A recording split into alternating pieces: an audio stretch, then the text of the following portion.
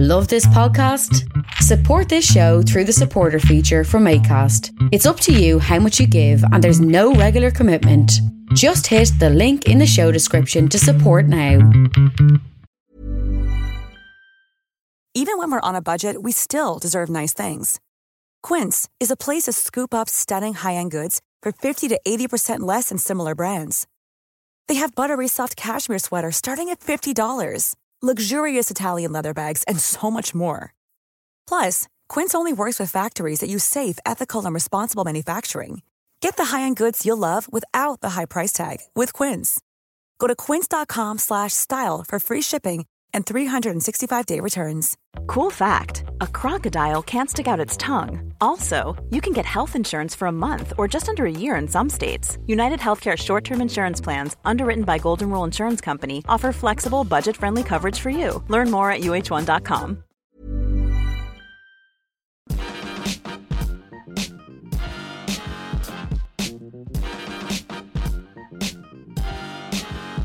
Hello and welcome to the Partly Political Broadcast, a podcast that were it a pie chart, it'd be 1/3 politics, 1/3 comedy, and 1/3 missing because I can't resist a pie. This is episode 104, I'm Tiernan Douieb, and this week I'm concerned that with the Conservatives being accused of Islamophobia and Labour still tackling issues with anti-Semitism, are the Lib Dems going to get all shitty towards Buddhists or Christians? Personally, I'm hoping they go all out against Buddhism and start campaigning for mindlessness, a middle ground instead of a higher one, and have a slogan that goes, not Zen, but when. The Muslim Council of Britain, an often controversial umbrella body, which is a phrase that I always assume means is someone with a very thin torso and legs and a massive head, is an umbrella body for 500 Muslim associations, mosques and schools in Britain, and they have called for an independent inquiry into increasing Islamophobia in the Conservative Party. Now, I don't know if that actually needs an inquiry, but only because that'd be like spending millions of pounds and hours of time on checking if the sky is still blue, or if Health Secretary and Big Bird's withered brother, Jeremy Hunt, has an inner monologue that is just the song Popcorn played on loop. In recent weeks, a Conservative council candidate for Lewisham said that Islam is the new Nazism, which is so wrong for many, many reasons, but I'm also sadly sure that if the majority of Muslims were white and acted more like fascists, then they'd probably have a better image in our media and with potential Tory councillors. Weeks before that, a Conservative Enfield Party candidate posted pictures on Facebook of bacon on a door handle as a way of protecting your house from terrorism, which makes me really hope he volunteers as a minesweeper covered in just a series of deli meats for safety.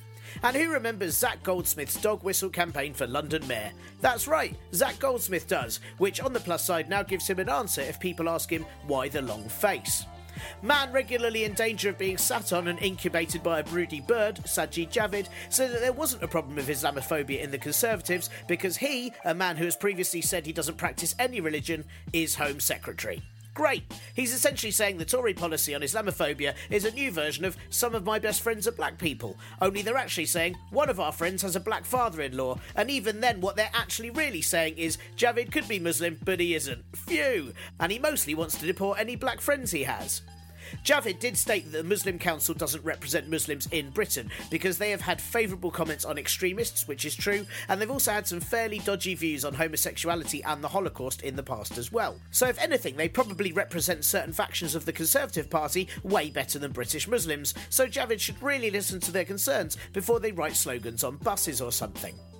Javid also revealed plans this week for MI5 to share information on people suspected of having terrorist sympathies. Again, if he means people who call others infidels or traitors for not subscribing to their stringent belief system, then that's a whole chunk of Conservative Brexiteers and the Daily Mail in a lot of trouble.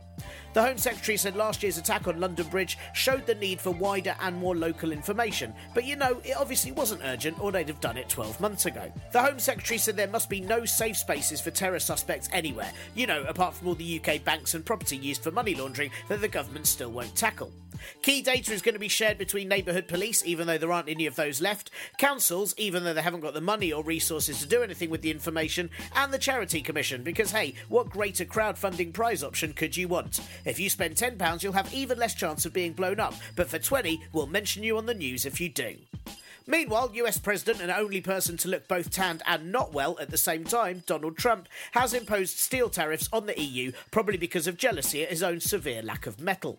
There is now a 25% duty on European steel going into the US, so much better to buy it in the airport before you leave, and a 10% duty on European aluminium, which is fine because the US only buy European aluminium anyway. Disgraced MP Liam the Disgraced Fox has said that those tariffs are illegal, and if anyone knows about dodgy policies, it's him. This does hugely ruin Fox's Brexit narrative that leaving the EU means we can get special deals with the US, not least now our Prime Minister and only person constructed with chicken wire, Theresa May, was previously known as the Steel Lady, so now she won't be able to get through US customs on a diplomatic visit without coughing up, which to be fair is her area of expertise anyway. The other Brexit plans which have gone awry, a phrase that you can cut and paste from this show and just repeat before every plan every week for the past 2 years, is the solution to the Irish border, as Brexit Secretary and trapped fart David Davis suggested a 10-mile wide buffer zone that gives Northern Ireland joint EU and UK status all at once, but then he retracted that idea when he realised it wouldn't work. I feel a bit like David Davis is wasted in the cabinet when he could be employed by TV production companies to pitch to commissioners before they do, so anything that they present afterwards seems like a really good idea. Meanwhile, senior advisors have drawn up plans for a no-deal doomsday Brexit, which would mean that Britain would be hit with shortages of medicine, fuel and food within 2 weeks. On the plus side, it does mean many of us won't make it to week 3, and therefore will finally have to stop hearing about fucking Brexit. Back in the US, Trump has pardoned Conservative commentator Dinesh D'Souza, a man that pled guilty to fraud and was subsequently charged, but who Donald says was treated unfairly by the government because, as you know, in Trump's eyes, it's only fraud if you don't get away with it, and there's every chance that even though D'Souza pleaded guilty and it's on record, that Trump has refused to look it up, so therefore it doesn't exist. Next up, he plans to pardon Martha Stewart, who was arrested for conspiracy, and Rod Blagojevich, who was jailed for corruption. Pretty certain after that will be Bernie Madoff after Trump claims he was within his rights to try and make a quick buck. Trump's solicitors have threatened Robert Mueller that as president, Trump could pardon himself from the investigation into Russian interference in the election. But of course, we all know that turkeys only get pardoned at Thanksgiving. First Lady Melania has now not been seen for 24 days, and it's been announced that she won't be attending the G7 summit with her husband. Many are concerned that Trump has had her deported, but I believe that she is just proving that she's indeed a voice for the women of America that echoes their cries to be as far away from Donald as possible. Lastly, an anti-Putin Russian journalist who is reported to have been shot dead in the Ukraine showed up to a press conference to say that his murder was faked to foil an assassination plot against him. Damn, that is the smartest journalism I've ever heard of. I mean, that's 2 headline pieces straight up, and if he was really savvy, an obituary all in the bag in a week. Oh, and MP and woman who is for Brighton what the Ravens are to the Tower of London, Caroline Lucas, has stepped down as co-leader of the Green Party. Instead, Sian Berry is running for election with Jonathan Bartley, who's running again for co-leader after working with Lucas beforehand. I love how with the Greens, even their leader candidates have to be part recycled. Good work. Yeah! Hello!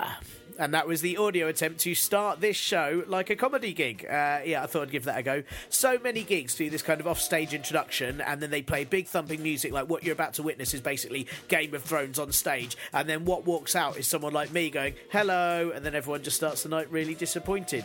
It is always fun.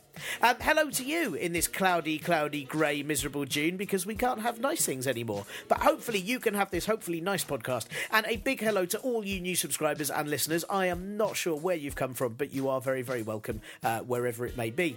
This show usually has a dip in half term, which was last week, probably due to all of you either being teachers or having kids or trying your best to avoid kids or secretly living in a school and only having the 1 week to run around before you have to hide in a cupboard again and become all vitamin D deficient. But last week, numbers only dipped a wee bit because there are more of you, and obviously some of you lot don't live in a school cupboard, so there's a sign that the housing bubble's going to pop soon. It's very nice to know. Big thanks to all you lot anyway, and also special thanks to Dee and to Steve for donating to the Patreon this past week, which is hugely lovely of you. I'm now only $76 away from the $200 target I set 2 years ago. Yeah, goals and dreams.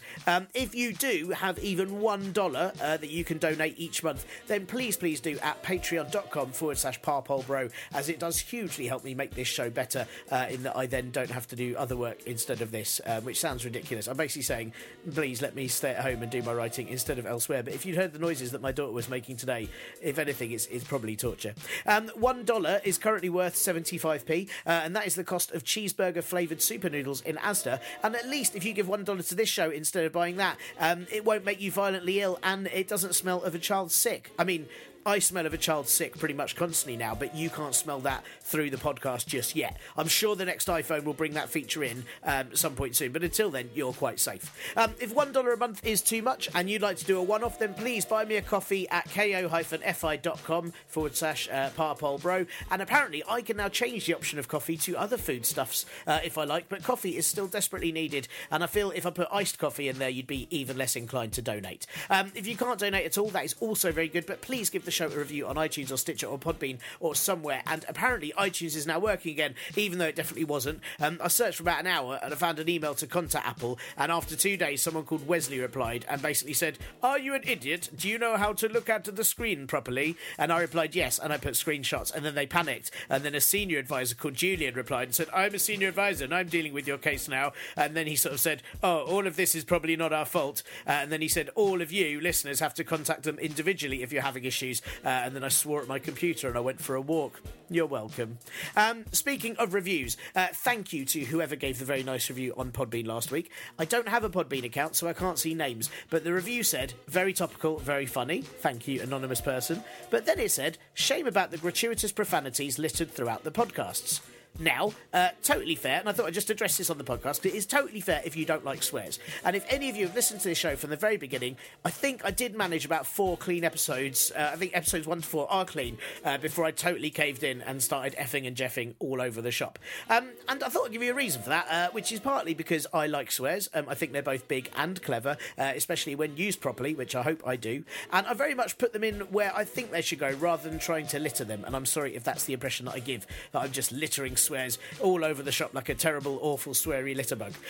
I always subscribe to Billy Connolly's saying of "there's no such thing as a bad word, just bad use of a good word." But also, I find that with current politics, I'm really not sure how to express my feelings about much of it without swearing, as so much of it is currently a festering sack of feckless pig shittery. So I have to use terms like that because it feels right for now, and hence the little E for explicit on all podcast apps next to this title. Maybe in 5 years' time, when we're all living in a dystopian hellscape, I'll be too tired for swears so that they'll disappear. Hopefully we'll just have a nicer situation. I won't need to swear, but who knows?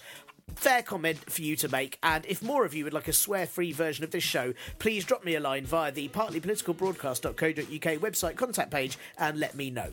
Or you can drop me a line at partlypoliticalbroadcast@gmail.com. Talking of swear-free politics comedy things, the kids show that I have co-written with Tutton Spiller from simplepolitics.co.uk starts its mini-tour on June the 16th at the Farnham Maltings. It's called How Does This Politics Thing Work Then? And it is a swear-free, non-partisan, gag-filled explanation of how Parliament and democracy works. It's totally suitable for kids aged 7+ and their families, and it's got a joke about a centaur in it and a mock election and lots of stuff like that. It's really, really good fun. I'm really excited about it. We're at Farnham on the 16th, at the Maltings, then Underbelly Festival on South Bank in London on June the 17th, Arts at the Old Fire Station at the Offbeat Festival Oxford on June the 23rd, the Chipping Norton Theatre on June the 30th, the Whitstable Umbrella on July the 28th, and the Stable Spiegel Tent in Milton Keynes on July the 29th. There are more dates after that, and we've actually just got some dates booked in for next year as well, but I will plug them on this show nearer the time.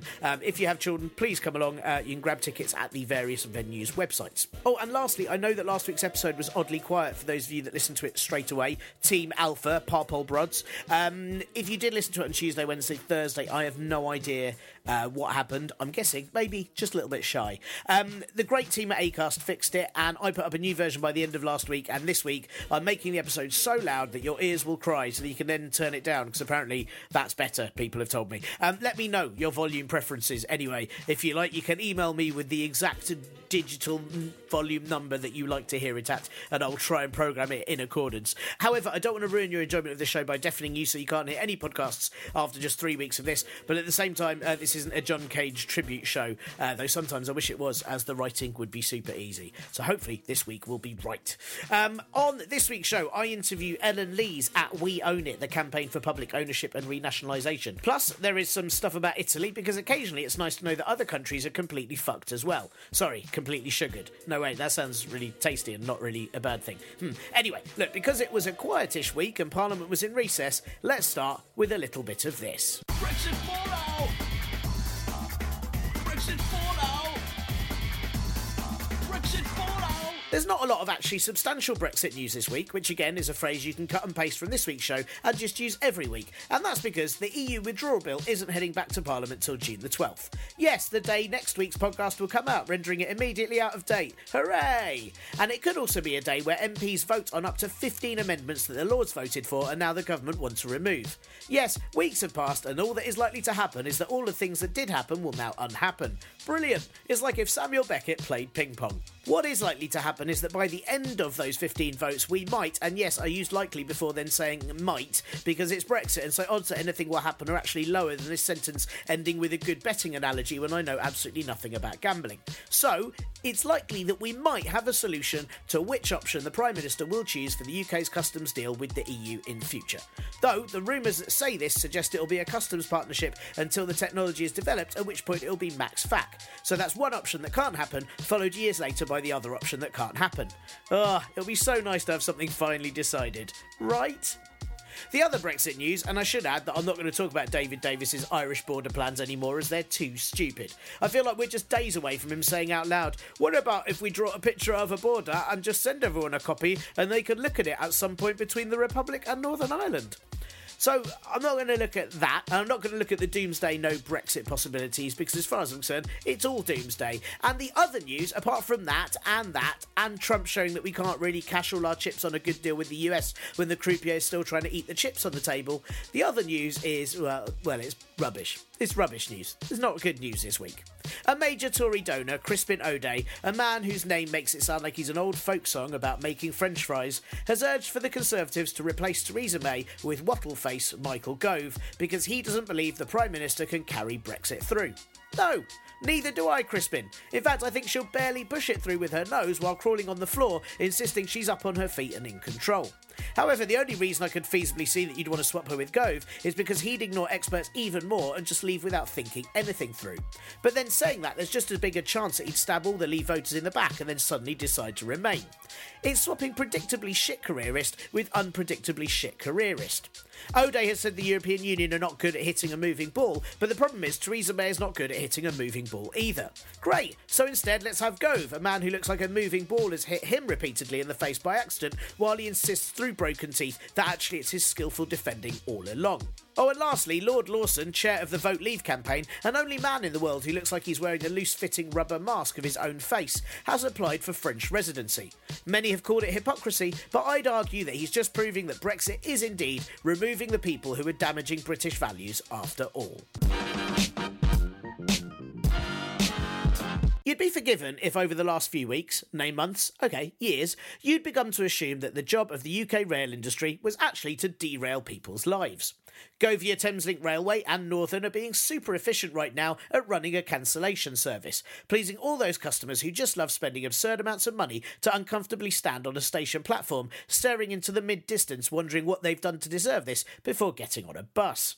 Meanwhile, Southern Rail continued to operate like a surgeon using a pneumatic drill to perform a craniotomy. Though on the plus side, if they were your doctor and that's what you were booked in for, they'd probably just not show up. Transport Secretary, and like if the Vision from the Avengers had anemia, Chris Grayling, has said the rail industry has failed passengers, but actually it's a lot more likely the Department of Transport has failed passengers by consistently giving contracts to companies that are inefficient at running rail services. The East Coast Rail Line is temporarily renationalised due to Virgin Rail expensively cocking up and being paid full whack to do so. But why only temporarily? Renationalisation, especially of the railways, is a very popular opinion around the country, and while I wouldn't trust Chris Grayling to run a Brio set, at least there would have to be accountability from his department, and as the public use and pay for it, it would make a lot of sense for us to own it as well. Labour have been campaigning for nationalising public services for the past few years now, but since these bad signals from the railways, yes, pun intended, and the collapse of Carillion in January threatening 450 government contracts, nationalisation is an idea that now seems even more sensible.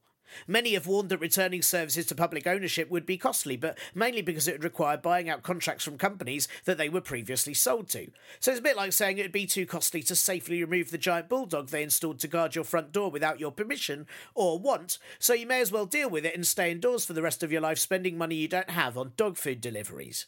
And yes, I, like you, do worry about the public being in charge of everything, and isn't there just a chance that everything will be called Rayleigh McRailface, or Gassy McGasface, or Royal Mailey McMailface, and so on, but really, that seems to me, an uninformed idiot, like the only reason not to do it.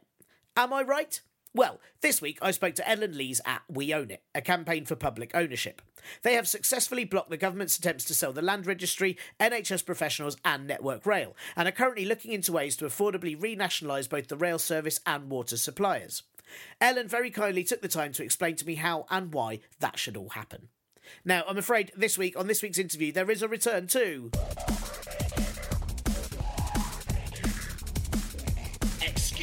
Excuses! But it's not a bad one. It's simply that where Ellen was, wherever she was talking to me from, had a lot of background noise, and we repeatedly had to stop because, for example, someone started doing the hoovering in the middle of our chat. So there's some pretty obvious edit points in here because really there was no other way to do it, as hoovers are very hard to remove, which I suppose makes sense, or they'd sort of suck themselves up, and that'd be a terrible design. Anyway, however, what is important is all of Ellen's good chat remains complete, if slightly occasionally badly edited. So I hope you enjoy, and here is Ellen. I wanted to ask about the government's now looking at the collapse of Carillion, and they're talking about whether their kind of risk assessment, stages should be readjusted or all that. And Labour are kind of saying maybe we need to renationalise more of our public services. Do you think that is going to happen, or do you think that we need to see more fallouts like Carillion before any major renationalisation occurs? Well, it's hard to say what this government's going to do, but I would say that the collapse of Carillion wasn't a special case, and that outsourcing companies, things like Serco, Capita, Atos, they've got a history of failures, and I think Serco and Capita have both issued profit warnings recently. There's concerns about the level of debt they have, the CEO pay. So these sort of generalised outsourcing companies that take contracts from the government, we already know that they're unreliable. So Carillion's collapse was called a watershed moment in that I think it did change the way that the sort of national conversation about outsourcing and privatisation happened. It was definitely sort of on the agenda more than before. But the Conservative government doesn't seem to have changed its behaviour because of that. So do you think that this, it really looks like this might be, the Carillion was one of a possible many? Definitely, yes. Yeah, I think so. And what led to Carillion's collapse? Why didn't anybody notice it before, or why wasn't it more, why weren't the public more aware that was going to happen beforehand? Well, I'm not sure about the details of sort of Carillion's management and its policies, but the thing about outsourcing, especially to these big organisations that take on too many contracts and have these really risky financial strategies, is that it's a really untrustworthy way to be running public services. It might be fine for the private sector where people are willing to take on the risk and they pay for that risk, and that's how the market works. But for something like providing school meals and cleaning services for hospitals, these are things that have to happen whether someone's paying for them or not. And so relying on a private company that's trying to make a profit in this way for those kinds of services is just always going to be a bad idea.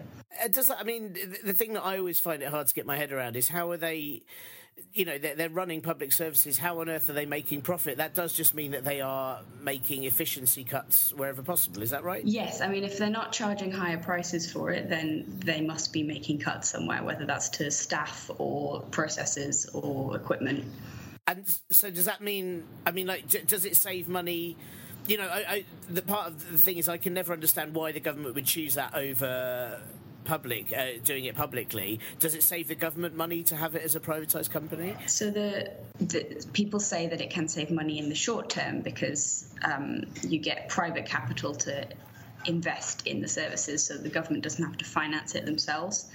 But this argument ignores the fact that private companies finance things through borrowing, and they have higher interest rates than a public company would. So it's more expensive to borrow for a private company than it is for the government to borrow. And then they also pay dividends to shareholders, so a chunk of your income will be going to the shareholders every year. So it seems like a good solution to save money in the short term, I think, sometimes. But even then, this ignores the sort of the private debt that builds up. The water industry was privatised in the late 80s, from the regional public water companies. And when they were sold to the private companies, their debt was wiped completely. So these private companies got these wonderful, clean companies with no debt. And since then, they have they've made money through our water bills, and all of that money has gone out in dividends to shareholders. Any investment that they made in pipes, in improving the infrastructure and anything, has come from borrowing. So they've built up another debt mountain of, I think it's got to something like £42 billion. They make about 1.8 billion in pre-tax profits every year on average, and they pay out an average of 1.8 billion to shareholders every year. God, that is horrific. I mean, that's really. I mean, one of the ones I found out about recently, which I didn't realise, was about Virgin Care and how Virgin Care never ever pays any tax because it's always owing another company owned by Richard Branson money, and then they own another company until there's sort of 13 of them. And I'm guessing that's just the case in most situations, is it? Well, it's different for every sector, and I can't say that no company that runs a public service pays any tax. I'm not sure. I don't know that for certain, but yeah, there are plenty of ways to avoid that sort of thing, and they do tend to take advantage of them. And a lot of the times this is I know we sort of briefly mentioned it, but it is at the cost of the services as well. I mean, we've seen that with Carillion, where tons of things were just dropped when they went under. But there's quite a lot of, I mean, like, for example, in the water industry, how has that affected how the public get their water? Would we have noticed anything different? Well, we've noticed that the pipes, the sewage works and things haven't had the investment that they need. And this is true all over the world, according to David Hall, who does a lot of research on water privatisation. There's a trend of cities and countries taking their waters back into public ownership because their citizens haven't seen any benefit from privatisation, where they can, at the same time, they can see a really visible benefit to the shareholders. Right, okay. So basically we're paying more but absolutely not gaining anything for it whatsoever. Yeah, so that was a bit obscure, sorry. No, not at all. And is that, I mean, I wanted to ask you sort of, I know there's a lot of specific cases, but like generally, do you think the UK is weird in the high level of things that are privatised? Because I'm often quite shocked to kind of realise when things are being run by companies as opposed to by the state. Yeah, I mean, I don't know the figures sort of worldwide, but we are definitely up there with the amount of services that have been privatised. And this is mostly from, back in the 80s, the sort of Reagan and Thatcher era, that ideology that the private sector is more efficient, just sort of hasn't been challenged for the last 30-odd years, which has led to, this complete decimation of our public services, basically. But that's got to be changed, because, I mean, nationalisation is constantly a popular issue. Like, whenever I regularly see the public want things to be renationalised, especially like we look at the railways, which have been in the news again recently, but the public always want that to be renationalised. It's got to be, it's weird that that opinion is so constantly ignored. Yeah, I mean, so for the figures, you've got 76% of the public want rail in public ownership, 84% want healthcare, 81% for schools, and 83% for water. And these figures have been consistently high. I think the level of support for public ownership of water when it was privatised was at around 70%. But, I mean, I don't really have an explanation for this, but I feel like the successive governments since Thatcher have bought into this ideology that private is better and more efficient. And that's a myth that's never really been proven. And it's starting to be challenged now with the new Labour manifesto. And also, that was the thing, isn't it, where Chris Grayling renationalised the East Coast Rail Line, which Labour sort of took a lot of credit for. But I mean, Chris Grayling's already said that he hopes to have it reprivatised within a couple of years. Do you think that we could get the railway line renationalised? Do you think that it's likely that it's more going to be just this is a temporary measure? How do you feel about it? Yeah, well, the thing with that renationalisation, that decision, and about Chris Grayling really, is that he he's especially ideological. From what I've heard, he's quite a stubborn person.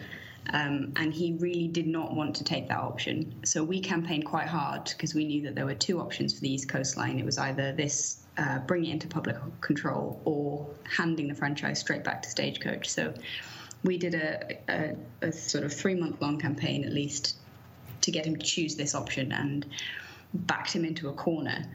And obviously a lot of different factors affected his decision, but I personally don't think he would have made that decision if he'd had any other option. And he did couch that announcement in talk about his new plan for 2020 and to have it reprivatised. And the fact is that there are still private companies involved in this new franchise arrangement, the London North Eastern Railway. It will be run within the Department for Transport, but companies like Arup, Ernst & Young and something called SNC Lavalin will be involved in actually running the functions.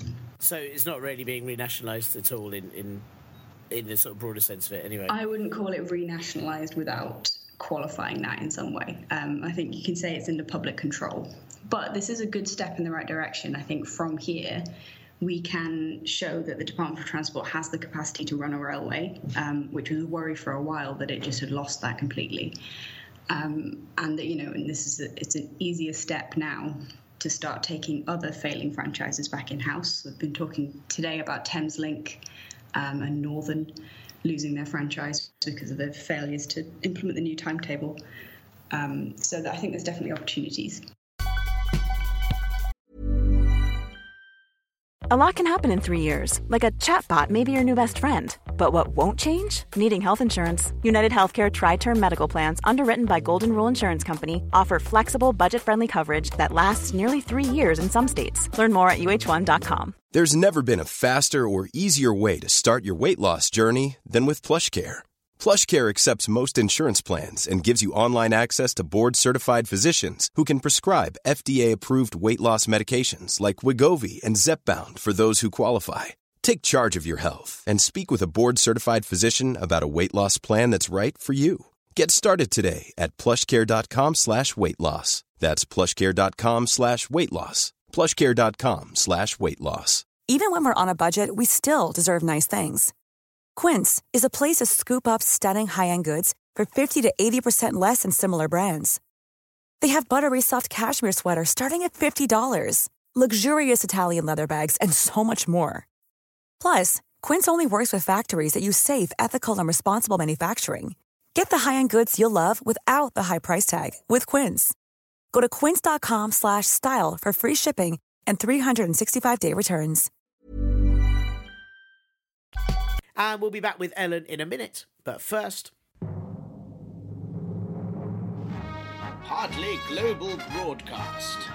Schadenfreude is a beautiful thing, and while it's been the UK's greatest export for the last 2 years, and something we should really charge for, as many other countries can gloat and point, ha ha ha, look at the mess they're in, we're feeling alright, it is nice to occasionally import a little bit back. This week, to save you from dwelling on the fact that the UK is currently being run by the first government who are likely to be eligible for a collective Darwin Award, here is a bit of info on recent events in Italy. If you remember back in episode 92 in February, I spoke to correspondent for The Economist John Hooper just prior to the Italian elections, and he explained quite a lot about the Italian economy, why things were going why they were, why populist movements were surging, and how the results of that election were going to be pretty unpredictable. If you haven't heard that, go do it now. I'll wait. I'm still waiting. Okay, well done. That was, you listened to that incredibly quick. That was literally in minutes. What speed did you have that on? Bonkers. Anyway, John Hooper wasn't wrong, and what's happened after those election results have been even more unpredictable than the election itself. No party outright won the elections on March the 4th, but the two largest winners were the Five Star Movement, a populist, mostly left-wing environmental party with weirdly right-wing views on immigration, and Lega, or the League, who are super far-right with worse views on immigration and everything else. Five Star is led by Luigi Di Maio, a man that looks like a stock photo model for office pranks, and Lega by Matteo Salvini, who is a big Trump and Putin fan and looks like he makes an exceptionally loud noise every time he sits down or picks anything up. Both groups are hugely anti-establishment, which is problematic when you become the establishment, and also they weren't really up for working together or with anyone in a coalition, which is problematic when you're in a coalition and have to work with people. As you can see, there were a lot of problems. But like all good buddy movies, despite their differences, the Riggs and Murdoch of politics, Five Star being Riggs because they're a bit unhinged, and Lega being Murdoch because all their policies should really retire, they finally managed to work together. It took nearly 90 days, but they chose Giuseppe Conte as Prime Minister, a 53-year-old law professor no one had really heard of, including me. I still have absolutely no idea who he is. During the election, both parties sounded pretty Eurosceptic, with Five Star at one point wanting a referendum to leave the Eurozone, which they then backtracked on. The League also talked about leaving the Euro, but some of the top members rejected that idea, and as a result, none of them campaigned on that policy. But then, in their negotiations about working together, they proposed a finance minister called Paolo Savona, who looks a lot like an angry Penfold, and is so Eurosceptic that he said the Euro is just designed to help Germany, and the Italians have not benefited in any way from 20 years of having the currency. Alright mate, a bit harsh. Not in any way at all. Not even in not having to change your money at the airport when visiting other Euro countries. I mean, that would save you minutes of time. Not even in that the lira had silly denominations, so you'd keep thinking you had loads of money, but you definitely didn't. I mean, there was 1,000 lira coin. Do you remember that? You could be a millionaire and still have shit clothes and not be able to afford stuff. Rubbish. Savona said the euro was a German cage, which isn't right, as it can't really keep anything in it, not having any bars or a visible entrance. It's a currency, and that's probably how the Germans responded. He warned that if Italy stayed in the EU, it was going to go like Greece, aka screwed in a way that even the ancient Greeks didn't enjoy. Anyway, Savona's chat got the credit agencies scared, who threatened that if Savona was the finance minister and that this proposed government is the government, then they are going to ruin Italy money-wise. And the president of Italy, Sergio Mattarella, a man who looks disturbingly like if Dr. Strangelove had survived, approved all the proposed ministers except Savona. This is not because the president has ever entirely ruled out Italy leaving the euro, but because he wants, as he said, an open and deep debate about it, rather than, angry Penfold's open plans to just drop it while saying the Germans are still Nazis. I mean, come on, you want a slightly more tactful minister than that, right? I mean, where do they think they are? America. This blocking of the ministerial choice by the president meant the Five Star Movement and the League got even more angry about the establishment and the EU than they were before. Luigi Di Maio, the leader of Five Star, has already complained about what the point of going to vote is if the credit agencies and the EU pick your government anyway. He then demanded Mattarella was impeached, and he posted a picture on Facebook of him eating a pizza, saying it was the sort of pizza a certain EU official could only dream of, which is an odd form of taunting, especially when your country is the one in need of dough. The president then went to a former International Monetary Fund exec director, Carlo Cottarelli, about perhaps leading a technocratic government, even though they had one of those from 2011 to 2013, led by Mario Monti, who was an economist and not a politician, and the whole experience led to the Five Star becoming more popular in the first place. So this recent meeting could have led to another election, which likely would have led to further gains from the League and Five Star, which really wouldn't have led to much difference because they might still not have campaigned on changing from the euro back to the lira, and therefore there'd just have been even more of this mayhem and even more chaos and even more time without a government. However, by threatening to go to Carlo Cottarelli, President Mattarella forced the parties to look for another finance minister, and you sort of think, damn, that president was smart, and if this was a sitcom there'd be some sort of moral message right now, while Mattarella gave a knowing look to camera. Giovanni Tria was named Finance Minister on June the 1st, and while he has many policies that are in alignment with Lega, he does want Italy to stick with the euro, which has calmed the credit agencies a tad and allowed the two parties to form a government. Five Star leader, which sounds like he's been rated well on TripAdvisor but hasn't, Di Maio, also apologised to the president for calling him a traitor, but there's still no news on whether German officials can have a pizza or not. So there is now a government in Italy, and it's probably the most nationalistic, populist one in Europe right now. Their economic outlook is hugely wobbly, and there are serious issues with employment, inequality, the refugee crisis, and growing sexism. So whether or not two parties who could barely work together can fix all those things is yet to be seen. Unless, of course, if Gary Busey shows up, then I bet they would ruin him. And the Italian government's ideas of EU reform are very, very different to Merkel and Macron's, which may lead to some serious clashes in the Eurozone. Either way, for now, Italy remains stuck inside the German cage, which incidentally is the name of my horror novel. Good luck, Italy. If nothing else, by default, you have a government in the Five Star League, which sounds great for tourists. Although, judging by their immigration stances, it probably actually isn't so much. And now, back to Ellen. And there's been quite a few, I've heard about quite a few sort of local councils, particularly like Preston, who've, and local communities that have started their own, like you mentioned, the water around, places taking that back into local control. Is that the kind of, do you think that's the best way forward at the moment? I mean, until we have some sort of change of government or a change of ideology overall, is that something that is that the best way for people to renationalise things? Yeah, in terms of changing the ownership of things, I think Preston is mostly based on cooperatives, as far as I know. Which, from our position, cooperatives are fantastic alternative to privatisation and work really well in the private sector. But I think that for public services, it can be better to have local government or national government control rather than a group of workers or a group of citizens, just to ensure that you have that sort of universal accountability to everyone through democratic mechanisms and things like that. So there are examples of things like Nottingham City Transport, which is a local council-owned bus network. They've also got Robin Hood Energy, and then Bristol has Bristol Energy. So there are examples of local councils sort of creating their own companies and competing with private companies to provide services for local people. And how does that work cost-wise? Because one of the arguments always used against nationalisation is that the cost of now renationalising things is going to be too much. That's one of the things that's always thrown at Labour, for example, when they bring it up. I mean, how's that working for those councils? If starting up their own energy companies must have been really tough.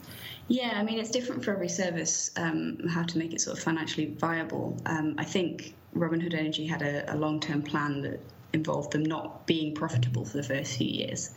But if you think about it like investing in an asset, like any other asset, you put some money in, and over the years you get that money back through,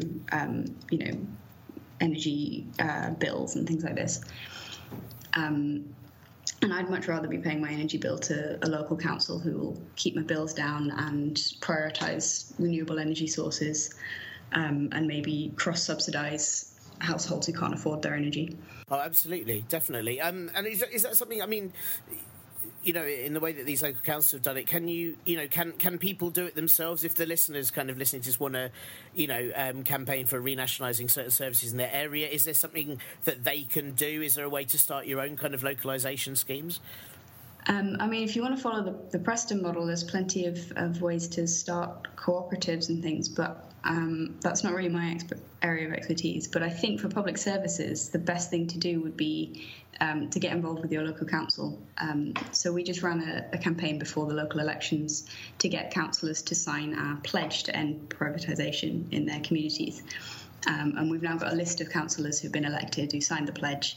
And we're going to ask them to send us stories about the things that they managed to bring back in-house, or if they managed to stop something being outsourced.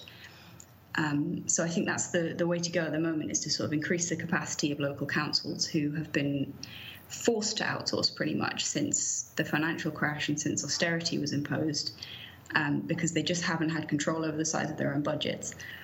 And now the worry is that they don't have the capacity to run those services anymore. So I think it's really, really important that local people get involved with their councils and tell them that it's very important to them that we own and control our own services.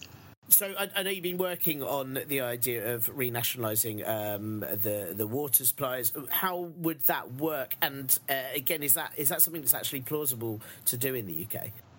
Yeah, so the UK water industry is actually unique in the world. No other country has the privatised water system that we do. Other privatised water systems are more like long-term contracts, whereas we just sold off everything, the land, the pipes, everything. But we can take it back, and this would involve basically buying back the water companies, which people have worried would be very expensive, and there have been all sorts of scary reports from think tanks telling us that it would cost billions of pounds. In truth, the government can decide how much to compensate shareholders for their shares in these companies, and they don't have to compensate them at the market value. They can compensate them at the value that the shares were bought for in the first place, if they decide that that's reasonable. And then if you take into account the debt that was wiped at the beginning when the companies were bought in the first place. So that's quite a lot of money, basically, that would take off the cost. And that does make it sound a lot more affordable when you put it like that. Yeah, and then if you think about it like a simple investment in an asset, it would be a wise investment that would bring in about £2.3 billion every year, just through water bills. So it would pay for itself within about 10 years.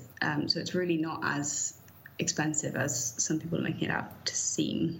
No, that makes it sound incredibly plausible, actually. And is that, on a similar kind of thing, would renationalising the railways then therefore have is there a similar route to that, like you would with the waterways as well? So renationalising the railways is actually even easier, because the railways were never sold entirely. They're run on a franchise system. So all we have to do is wait for the franchises to come to an end and bring them back in-house at the end, which would cost no money at all. And Network Rail already runs the track and the stations, so we just have to, one by one, bring the franchises back in-house to be run by the Department for Transport, which would gradually increase its capacity as it picked up more franchises. And I mean, also, it would a horribly shallow thing to ask, but it is what in a lot of people's in a lot of people's minds. Were the rail service being renationalised, would that mean ticket prices, in theory, could come down? Yes, definitely. I have a number for this as well. That's good. So, if our railway was run in public ownership, we'd save around £1.2 billion per year, which could fund a 18% cut in rail fares if we choose to use the money that way. That's because we wouldn't be paying shareholders, and we'd save a lot of money on the fragmentation of the railway. So at the moment, the fact that we've got these 16 different franchise operators who are all trying to talk to Network Rail and sort out their signal failures and their track replacements, it's a really inefficient system, and it's the reason that Network Rail sometimes has issues with getting things done on time, because they're trying to cooperate with 16 competing companies, essentially. That fragmentation would be cleared up if everything was run under one roof, and we'd save a lot of money. It's just, when you put it like that, it just makes no sense that that the government aren't planning to do that, considering, we've heard all the stuff about how we need to, save money, and we've had years of austerity. Something like this would have given us a load of money back very quickly. Yeah, I mean, well, that's the thing. Austerity has always been a political choice, and they tried to sell it to us as a necessity, but it's a choice between letting citizens sort of figure things out for themselves and having private companies running our services, and being sensible about the way that we use public money. Yeah, it's strange, isn't it, that sort of that was an ideology, but it was also David Cameron's early part of austerity was that we're all in this together and big society, but actually nationalising something is proper big society in a very sensible sort of way of doing it. Yeah, definitely. And I think there's so much opportunity with public ownership of services to really get citizens involved in their services, especially locally. So it doesn't have to be this big, scary state machine that nobody can influence. We can deliberately make it more democratic and more accountable and cooperative. Sounds great. And one last question, which is something that I ask all the guests really, is apart from We Own It, what other campaign groups, journalists or websites or whatever would you recommend that listeners check out if they'd like to find out more about the dangers of privatisation and the benefits of public ownership? So many. I'll do a really quick cheeky plug that specifically on the dangers of privatisation, we have a section of our website called Privatisation Fails, where we try and catalogue the failures of different private companies in different sectors. But in terms of other people, we've got Open Democracy. It has a fantastic section on public services, and especially on the NHS. Left Foot Forward is a sort of online newspaper that has a public services section. We've used the reports by Corporate Watch on social care and on water and a few of our things, which have been really useful. And I've mentioned earlier David Hall at the University of Greenwich Public Services International Research Unit, who's done some fantastic stuff on water and energy. We've got People vs. PFI, which is a campaign group against the private finance initiatives that We Own It doesn't really touch on. NEON does some great reports, New Economic Organisers Network, and the New Economics Foundation, Connected, I think. And the Transnational Institute is the organisation that published the report on all of the wave of remunicipalizations, the sort of bringing things back into local public ownership around the world. Thank you to Ellen for that chat. We Own It can be found at weownit.org.uk, where they have a lot of handy guides such as 10 reasons to end privatisation and lists of all the publicly owned services in the UK. It is well worth a look. They're also on Twitter at we_own_it as well, and they're on Facebook as well at the We Own It campaign. All the other links Ellen recommends will be up on the website page for the episode at partlypoliticalbroadcast.co.uk at some point soonish too. As always, if you have someone you'd like me to interview or a subject you think I should interview someone about, please holler at me on the @ParpolBro Twitter, the Partly Political Broadcast Facebook group that I never update, partlypoliticalbroadcast@gmail.com, or the contact page on the website. The only way it would be easier to contact me, really, I've given you so many options, would be if I got 40-foot high antennae surgically attached to my head for you to directly beam recommendations and requests straight into my brain. And I'm not doing that, as it would make wearing a cap really hard and probably ruin my Freeview TV and phone reception. So please think of my headgear choice limitation and just email. It would be much easier. Downloading, listening, or just accidentally catching part of it because the person next to you on the bus has their phone turned up way too loud. Please do review the show on all your favourite pod apps, and if you can, donate to the Patreon. Let's get to $200, or to the kofi.com/parpolbro. Every single penny helps, which isn't true. Pennies are pretty useless in today's world, apart from you putting them in your eyes and scaring children, and you only need 2 for that. If you've been using more than 2, you don't need the pennies to scare children. You have scary eyes. Fact. Thank you to Acast for keeping this show in its pack, despite me never contributing towards hunting for ear food. And thanks to my brother, The Last Skeptic, for the music, even though I could really do with some new beats from him, but and I keep asking, but he is way too busy giving them to proper artists for money for his proper job. What a bastard. This will be back next week, when I'll be looking into David Davis's suggestion that the Irish border could just be the friends that we made along the way. Bye! This week's show is brought to you by Hornby's special commemorative Chris Grayling set. Only £200 for a set of tracks, digital signals and station signs, with a range of terrible excuses for all your cancelled journeys. Only a bus is provided, trains are not included and must be purchased separately from a number of other providers who can take up to 3 years to deliver and may incur further costs.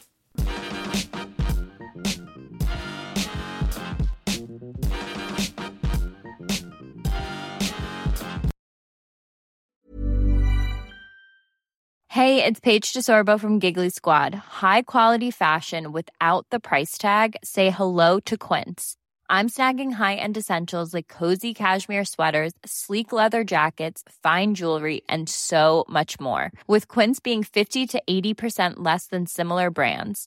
And they partner with factories that prioritize safe, ethical, and responsible manufacturing. I love that. Luxury quality within reach. Go to quince.com/style to get free shipping and 365-day returns on your next order. Quince.com/style. Hey, it's Paige DeSorbo from Giggly Squad. High quality fashion without the price tag. Say hello to Quince. I'm snagging high-end essentials like cozy cashmere sweaters, sleek leather jackets, fine jewelry, and so much more. With Quince being 50 to 80% less than similar brands. And they partner with factories that prioritize safe, ethical, and responsible manufacturing. I love that. Luxury quality within reach. Go to quince.com/style to get free shipping and 365-day returns on your next order.